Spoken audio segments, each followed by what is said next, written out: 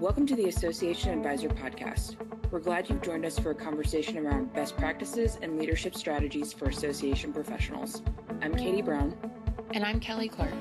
How many times have you daydreamed about ditching your current job and doing something totally different? Or have recent events led to your job ditching you, and now you're doing something different out of necessity? Either way, our guest on this episode wants you to know a career change, whether voluntary or involuntary, is nothing to be afraid of or ashamed of. Nicolle Merrill is a writer, speaker, and experienced career coach. She's passionate about teaching professionals of all ages and experiences how to go after their dream job. Her book, Punched Out in the Face: How to Upskill, Change Careers, and Beat the Robots, translates the hype about robots taking all the jobs into a guide that helps professionals understand how to keep their skill set relevant and their mind engaged in their work. We talk with Nicolle about common themes she hears from workers of all ages. Things like, I don't know what I want to do for the rest of my life, or I want to change careers, but I don't want to go back to school.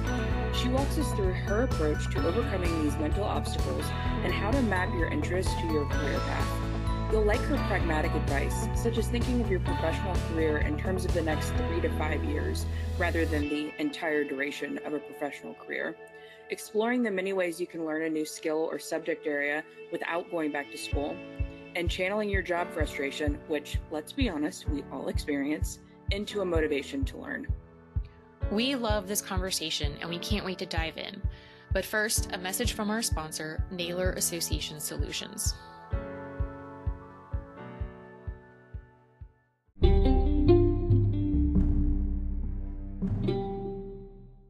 Generate more revenue from your print and digital communications, events, learning assets, career center, and even your association management software. Naylor's solutions help your association earn more non-dues revenue to fund your mission-critical goals. We've helped associations across more than 100 industries earn revenue that complements their membership dues. Our portfolio of products and services is customized to each client's membership demographics, size, and reach. When you partner with Naylor, more than 200 knowledgeable sales professionals deliver courteous, efficient service to build your brand and represent your mission while they create new revenue streams for you. We've generated more than $750 million for our association partners in the past 20 years, and we're not stopping there. Your association deserves a fully funded mission. Naylor can help you get there. Get to know us better on Facebook, LinkedIn, Twitter, or Instagram, or learn how your association can achieve more non-dues revenue at naylor.com.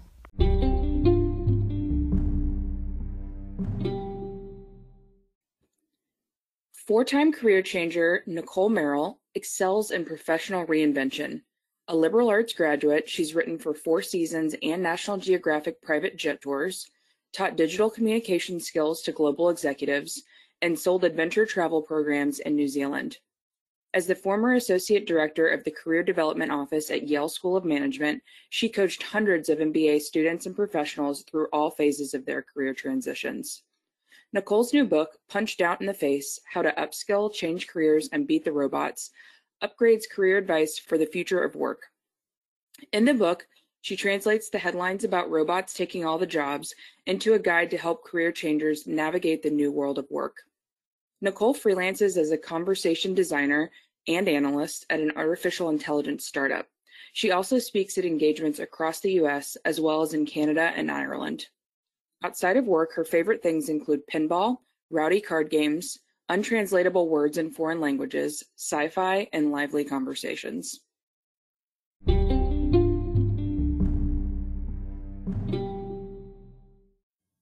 So welcome, Nicolle. Thank you so much for joining us today. Thanks so much for having me. I'm really excited to talk to you all. Now, you have a podcast as well, and you call it 50 Conversations.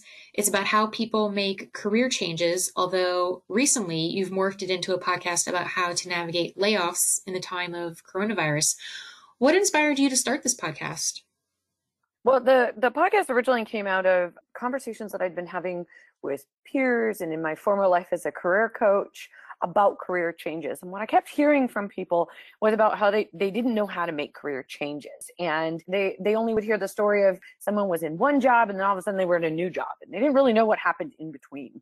And as a career coach, I was hearing these incredible stories of people making career changes and putting in the work and having just these really interesting journeys into a new career. And so I wanted to capture those stories. And so that's where the idea of the podcast came from. It's really simple, really low tech, right? Just interview people about their career changes, just to learn how they did it and what path they took. When you make a career change, there's not just one path to take. And so I want people to see the many different paths you can take, no matter if you're just out of college or maybe you're in your 50s making a career change, right? I want people to see themselves in these stories. And two, I just want to normalize career changes. We were raised to think we're going to have, one career for our lifetime. We know that's not the case anymore, right? That's just not happening. But we've never been taught how to change careers, right?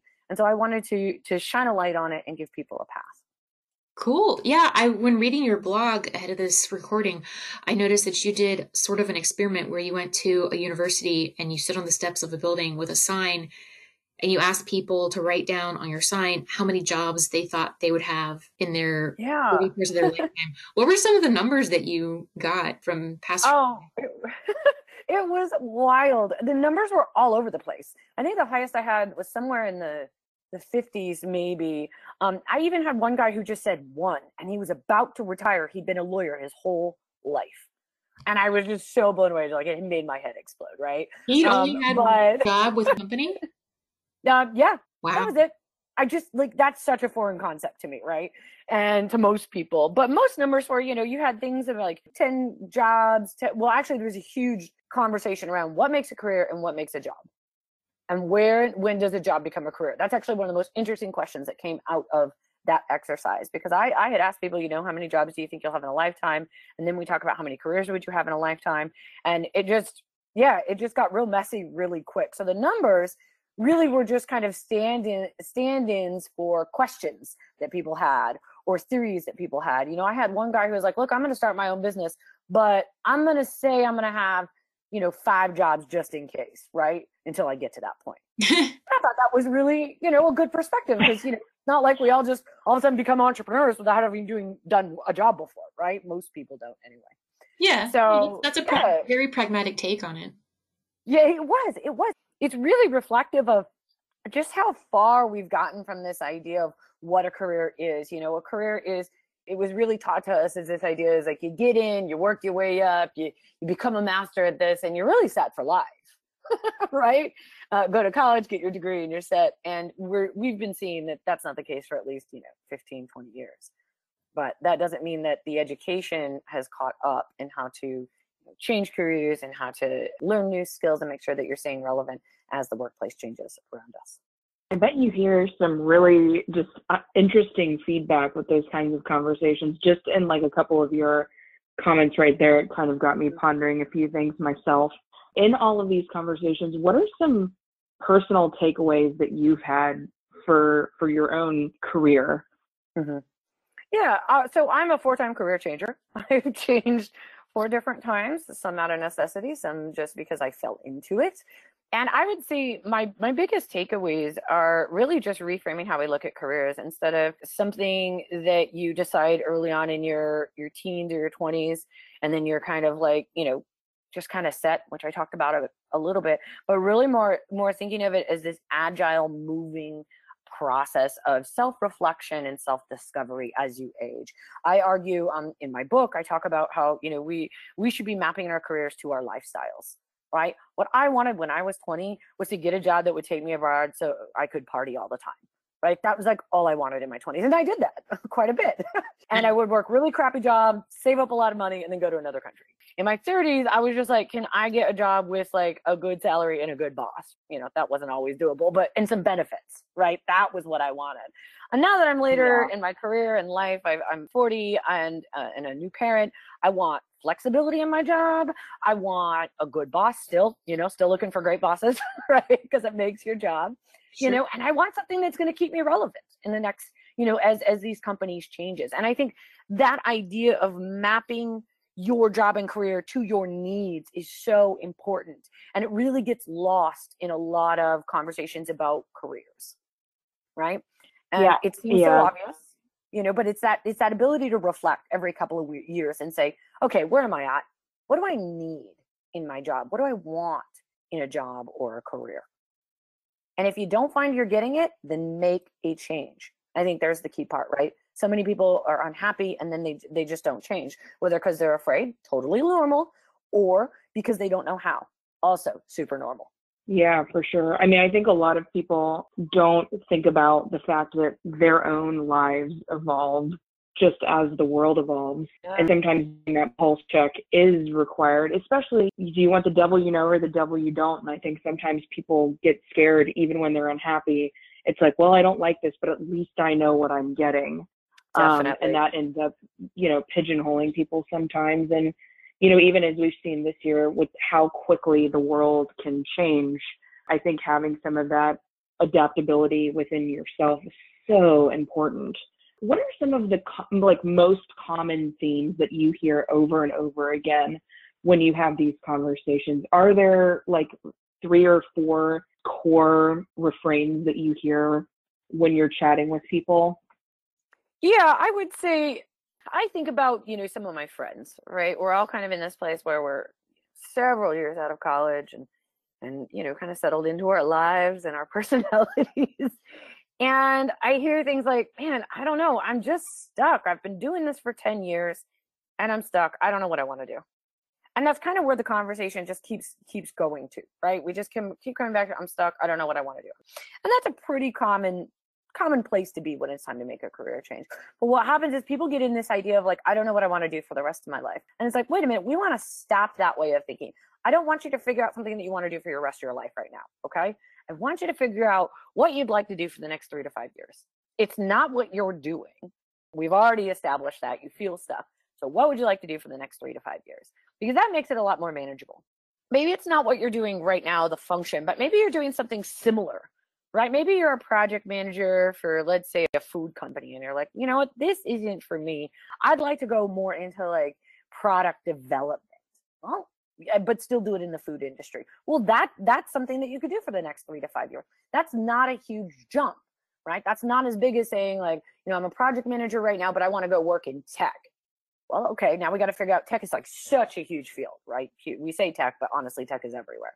So it's time to start exploring. What do you want to do inside tech, and what do you want to do for the next 3 to 5 years? Because realistically, some of these jobs are going to change after 5 years anyways.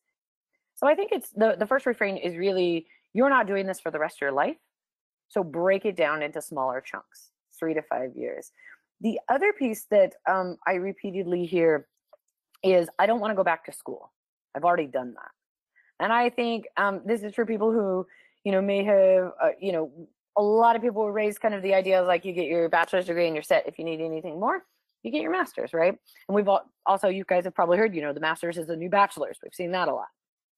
And people have done that and they've said, well, I don't want to go back to school. And I say, I hear you, but maybe it's not you're going back to school.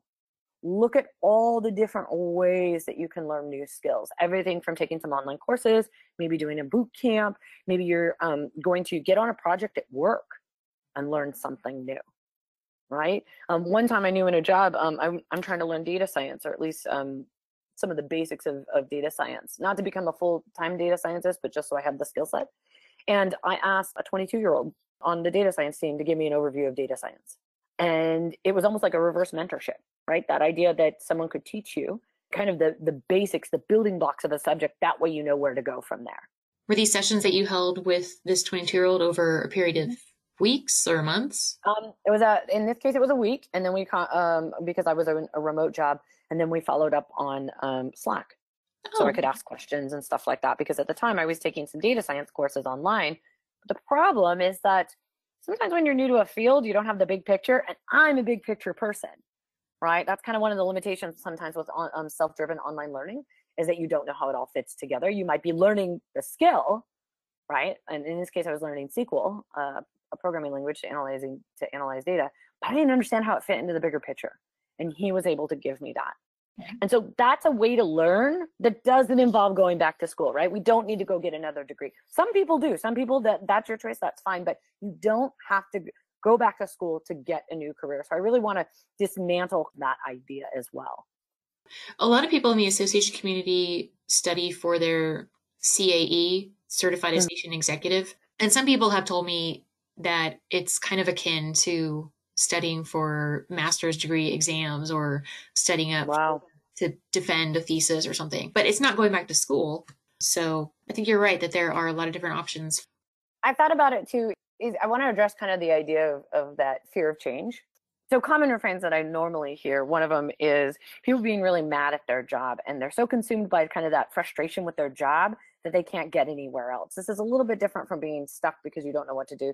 This is people are just really obsessed with how things have turned out. They've invested in their job. They've spent time there. Maybe they've invested in their education, and they're just trying to make it work, and it's not working. And what I see is people get really stuck with that frustration. And so what I always recommend is to take that frustration and redirect it into something more positive that can help you take steps, whether it's talking to people in your field. So maybe you're doing your job elsewhere. Maybe it's not even a career change that you need, right? Maybe you just need to do what you're doing somewhere else. Or it's, again, investing in some learning opportunities or taking time to take a class online or something that distracts you from that frustration. Because I know a lot of people who are just frustrated, whether it's bad bosses, a misfit in their work, and they just get stuck at that point and they don't make the jump to the next thing. If you find yourself in that role, and believe me, I have been there, I have been frustrated in my job. I may be a career expert, but I've had a lot of jobs and a lot of jobs that weren't the greatest. Probably why I specialize in leaving jobs, I tell people.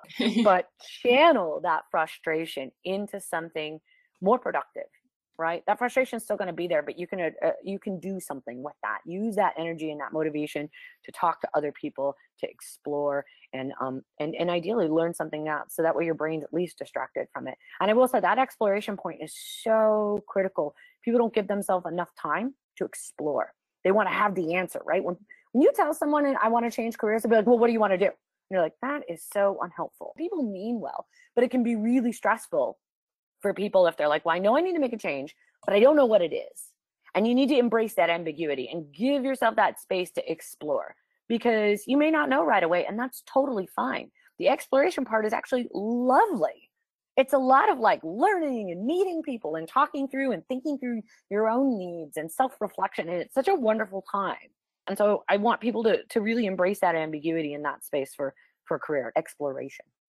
Do you think it seems like there is some pressure to find the air quotes dream job, which is a lot of what we're talking about right now? But I think sometimes it paralyzes people into not taking a risk or not trying and exploring. And I think that we stumble into these careers. It's not we went to school for degree X and we graduated and got a job and worked our way up a ladder and got the benefits and all of that. So often it's we take the chance on something that doesn't necessarily maybe on paper read like anything we thought we would be doing. And it ends up being that magical moment where passion meets skill, meets whatever the trifecta of your things that make up your quote dream job, which is why you hear stories of people going to school for microbiology and then becoming real estate agents and having these epic real estate careers. What would you say, just that elusive dream job fallacy, if you will, and how to avoid it? Yeah, you know what? I'm glad you're asked. I actually have an opinion on this one. As someone who chased my dream job for a better part of 10 years and then got my dream job, and then after a while was like, oh dear, this is not my dream job. For the longest time, I wanted to be a study abroad advisor. I was a language major in school, liberal arts, love travel, love culture, still love language, travel, and culture. And I wanted to work in a university as a study abroad advisor. That was like my dream. I worked for very specific dream job. That is impressive. Yeah. No, well, it just goes to show, like, study abroad was so impactful in my university education, right? And it is for a lot of people, and it's pretty common for study abroad students to come back and be like, oh, I want to work in study abroad. Because we have this, like, mentality that we're just going to fly to other countries and visit students all the time, which could not be farther from the truth. It was meetings and emails all the time. And I actually had a fantastic boss and a fantastic team. So that actually made the job wonderful. But the core of the work I did not enjoy. And that was a hard lesson to learn. because what happens when you get a dream job and you're like, oh, this isn't quite right. So I think this Totally. going back to the question, right? And I'm not alone in this. I've heard from plenty others who kind of went through this, and it's certainly I talk about in my book because it was so pivotal for me to kind of have this moment where I'd worked for years to get that job. And so then you're like, well, now what? With dream jobs, I think you're absolutely right. There's all this pressure, and I think it's American culture in general. You know, we tend to romanticize things like that. You know, work has to be your passion, right? And it's like, but why? Why does it? And you know, I have some other theories on that, but to keep it short, I think we should reframe this idea of you have to have passion for your job is oppressive because it makes it seem like if you can't find that, then you're not going to find a job for you. And you get all these people, to your point, that are stuck looking for it and they're not feeling it. And so then they don't make change. Okay. It is great if you can get your passions and your job to align. When that happens, it's magic, but it's not going to happen all the time because work is work and there's going to be things in your job that just quite honestly aren't great. And so I recommend to a reframe, and that's focusing on curiosity.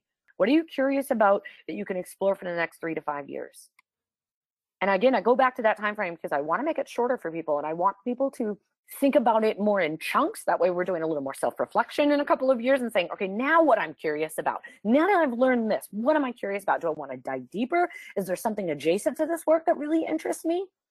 And so it's cultivating that curious mindset that really is what we should be focusing on. If passion aligns, fabulous. But you want to know what? If I followed my passion, I'd be like playing pinball in bars all day. Like I love pinball. Okay, I love it. I'm an extrovert, so it really doesn't fit my personality because it's very introverted. You can't talk to anybody. But like, you know, that's not going to pay the bills, and I don't have the technical skill to repair pinball machines, right? So here we are doing something completely different, non-pinball related. It's totally okay. You can work to get a paycheck and then go do your thing after work and find your passion that way. I know plenty of people do that as well. Strive for that dream job, but make some space for all the other opportunities out there. Because otherwise it may be so narrow that you're missing out on some really cool opportunities as well. That's great advice. And speaking of finding dream jobs, weathering career changes, 2020. It's becoming the year of the before and the new normal for all of us. And for some, before means when I had a job, and new normal means now I'm looking for a job. I'm looking to shift my career ambitions or need to change careers completely. What do you think people should know about changing careers right now in this pandemic climate? Well, okay. You are so right. The amount of times where I'm like, well, before COVID, right? I would say there's a lot to know about changing careers right now. One, if you feel it's the time, do it. Right? I think don't wait. When I look online, I spend a lot of time on LinkedIn, which does not make me a cool person, but it is an incredible resource. There is so much content in terms of learning, in terms of people sharing what they're doing, support for people that are making changes. I'm seeing it constantly. People that are putting messages out that say, you were laid off recently and you need to talk, and we've ever interacted or worked on a project together. I'd be happy to help you. People that are saying, you know, I'm doing a free portfolio review. So if you've never made a portfolio before, maybe you're making one for your work, boom, you can take advantage of that, and so on. I'm seeing communities pop up to help support people right now. And I've got a friend who's going through a career program called Teal, and she was talking about the support in the community and how they talk to one another and they give each other ideas. And of course, they've got the career training content, but they're helping one another. And I think that's incredibly important right now. And that's what I'm saying. So if somebody is looking to change careers right now, but they're not sure because things are really ambiguous, they're not going to get clearer, right? So if you're looking to change, do it. Don't wait for it. Take advantage of all the opportunities right now. What are some first steps someone should take if they do find themselves laid off? Great question. Your listeners may not know this, but I had a job up until March, and I too was laid off. And it is an odd thing to be a career expert with a book who speaks on the subject of upskilling and then also lose your job.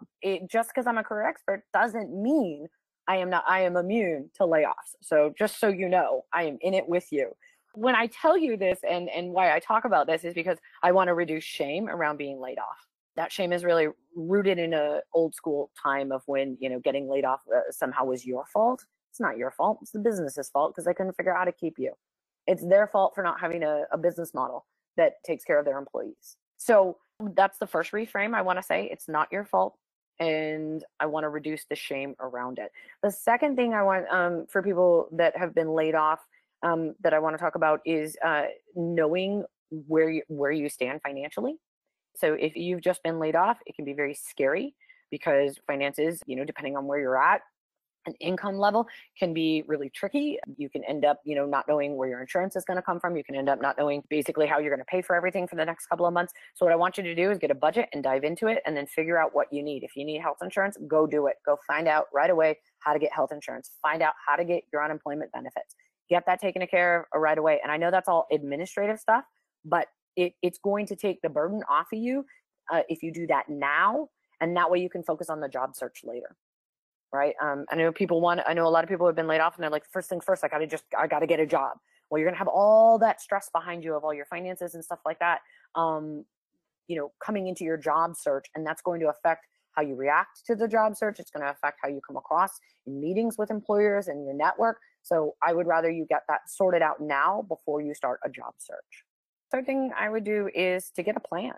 To figure out, are you the person that, you got to take any job right now? Well, that's fine. No problem. You've got Instacart hiring, you've got delivery services, you've got driving, you've got temporary companies. I used to do temp work all the time. Temp work is great in the sense they can get you working and get you a paycheck real quick.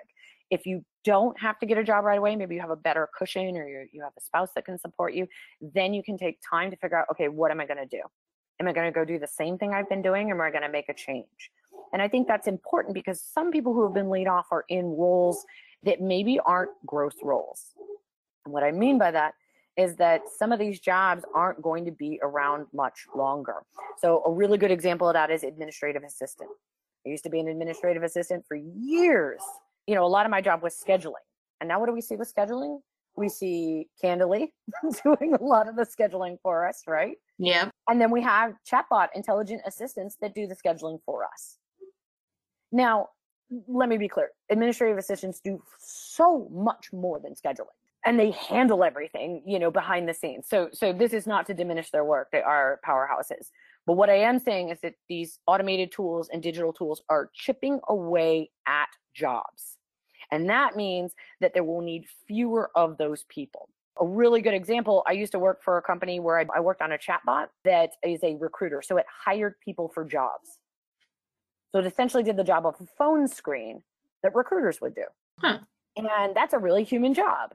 And so these changes are happening in the workplace. They're very hard to see. We talk about robots taking our job, but this is actually really software that's doing parts of our job. So it changes our job and in turn may not make your job either the same in the future or as plentiful in the future. And that's something that I think people can be looking at right now and saying, okay, is my job in a growth industry? What is my job going to be that in the next 3 to 5 years? And if they're seeing something where it's like, maybe this isn't as stable, it's time to make a change. That is an interesting perspective. A minute ago, you mentioned that you talk about upskilling. And Yes. I'm curious if you mind talking about what upskilling is. Yeah. So upskilling is the fancy new word that everyone's using recently. But really, it's essentially professional development on steroids, right? We tend to think of professional development in the past as something that your employer gave to you. Well, you know what? You've been working for us. Why don't you go to this conference, right? Invest in yourself. That still happens, and that's still very important. But upskilling is more of you taking the initiative to learn more in-demand skills. And those skills oftentimes are areas of digital skills. So being able to work with tech products, work with software. You don't necessarily have to code, although certainly that's a growth industry and a growth function, but understanding the basics of how software works, how it's built, and so on. And the other skills that are really important are data skills. So your ability to work with data and understand data and how it powers the modern organization. And then your soft skills, like communication skills and writing and producing content and creating content and stuff like that. So there's all these skills out there that employers are looking for now that are more holistic. So instead of wanting someone that, just does the IT, they want someone who can manage a product. That means you have to understand the IT, you have to understand the basic technology, and you have to be able to work with people and communicate with them, and you have to manage a project. That's a different set of skills than most people are used to. Most people are just like one set of skills for their job, right? This is the vertical I'm in, these are the skills I have. Now what we're seeing are these what's called hybrid jobs. which require you to use a variety of skills. And now that means that a large section of the workforce needs to learn a new set of skills. And for those of us who may have, graduated from college 10, 15 years ago, we probably didn't get this training in college. Just because you got a degree, you are not set for life. You need to keep learning and keep developing a learning mindset and learning new skills so that way you can stay agile as the workplace changes. So really, upskilling is learning.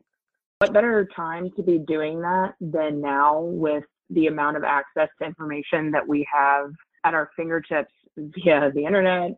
Yes. YouTube and other platforms that people are doing a lot of peer-to-peer sharing. And it seems like we do live in a world where people want to help others, especially by way of, when you think about the technology industry and you think of how information is out there for them by way of open source data platforms rather than proprietary data and things like that. So very necessary activity to be doing as the world seems to evolve so rapidly. Definitely. You've mentioned a couple of resources for improving career skills, such as mentoring, LinkedIn, online courses. We've also talked about certifications. Are there any other resources, maybe some secret weapons, if you will, that you would recommend for people wanting to upskill and keep their skills fresh? Yeah, I think for some people, this idea of upskilling is like, well, where do I start, right? Yeah, exactly. And that's super overwhelming.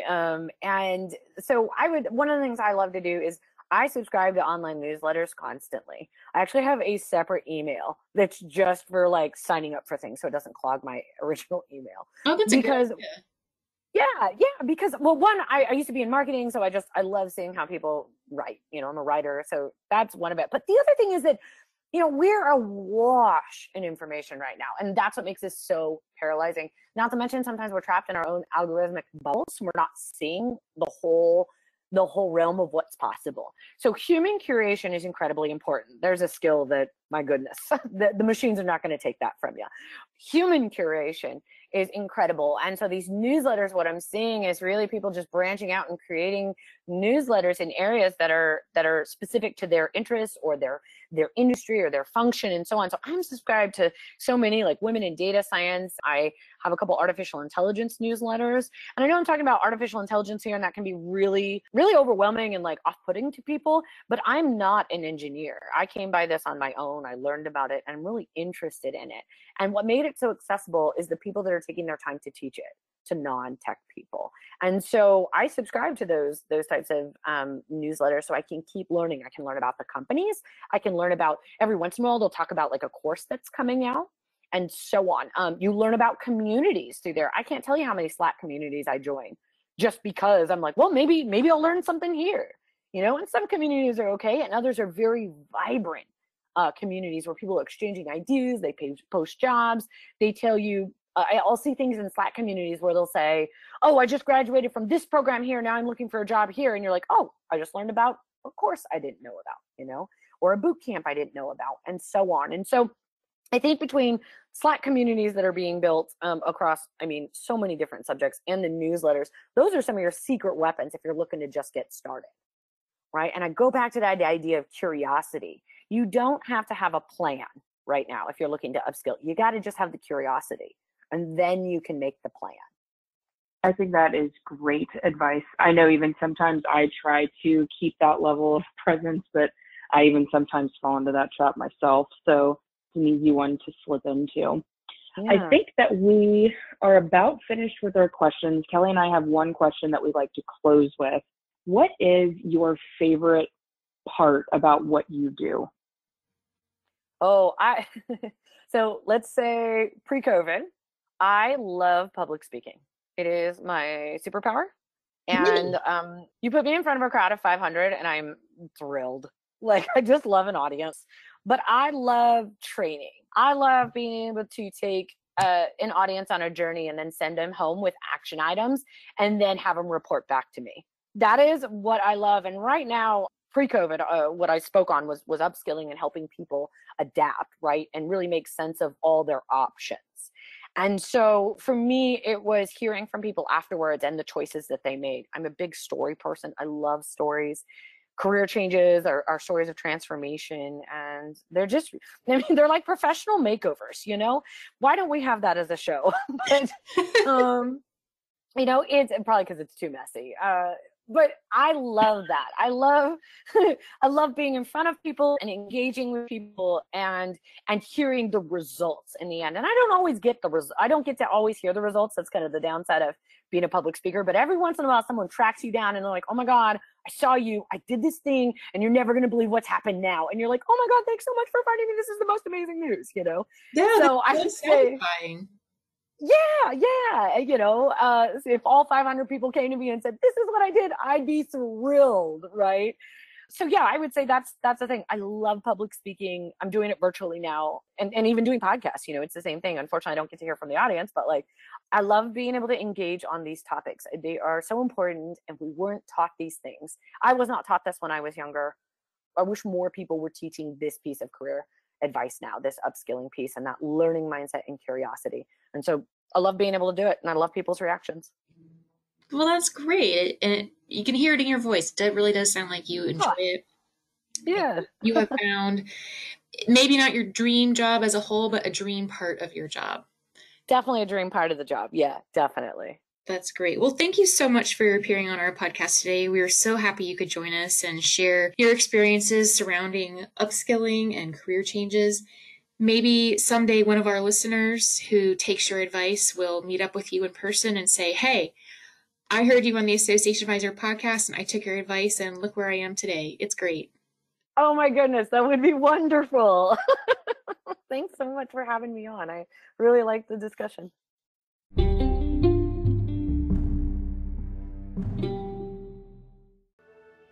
When we initially talked with Nicolle about doing this podcast, I thought she would be a fun guest, and she definitely was. But I'm also blown away by how honest and open she is about her career experiences and her willingness to share what she has learned about forging a satisfying career path with others. Yes, after talking with Nicolle, I want to step back and examine my own intended career path to make sure I'm living my best professional life too. I love her advice about looking at the big picture, that it's fine to have big lifetime goals about what you want to do, but practically speaking, it's better to look at the next 3 to 5 years and think about what kind of goals you could set or changes you want to make within that time frame. Yeah, looking at just the next 3 to 5 years is much more manageable and causes less paralysis when thinking about reaching your next milestone or working toward a bigger career change. And I also like what she says about exploring the different ways to upskill or learn new skills. You can use mentoring, online courses, certification classes. There's so many ways we can learn from others or from reference materials, especially with everything online. And now with so many conferences also going online and so many people from all over the world willing to make connections through platforms like LinkedIn or Zoom, there's even more opportunity to try something new or to brush up on outdated skills. Totally.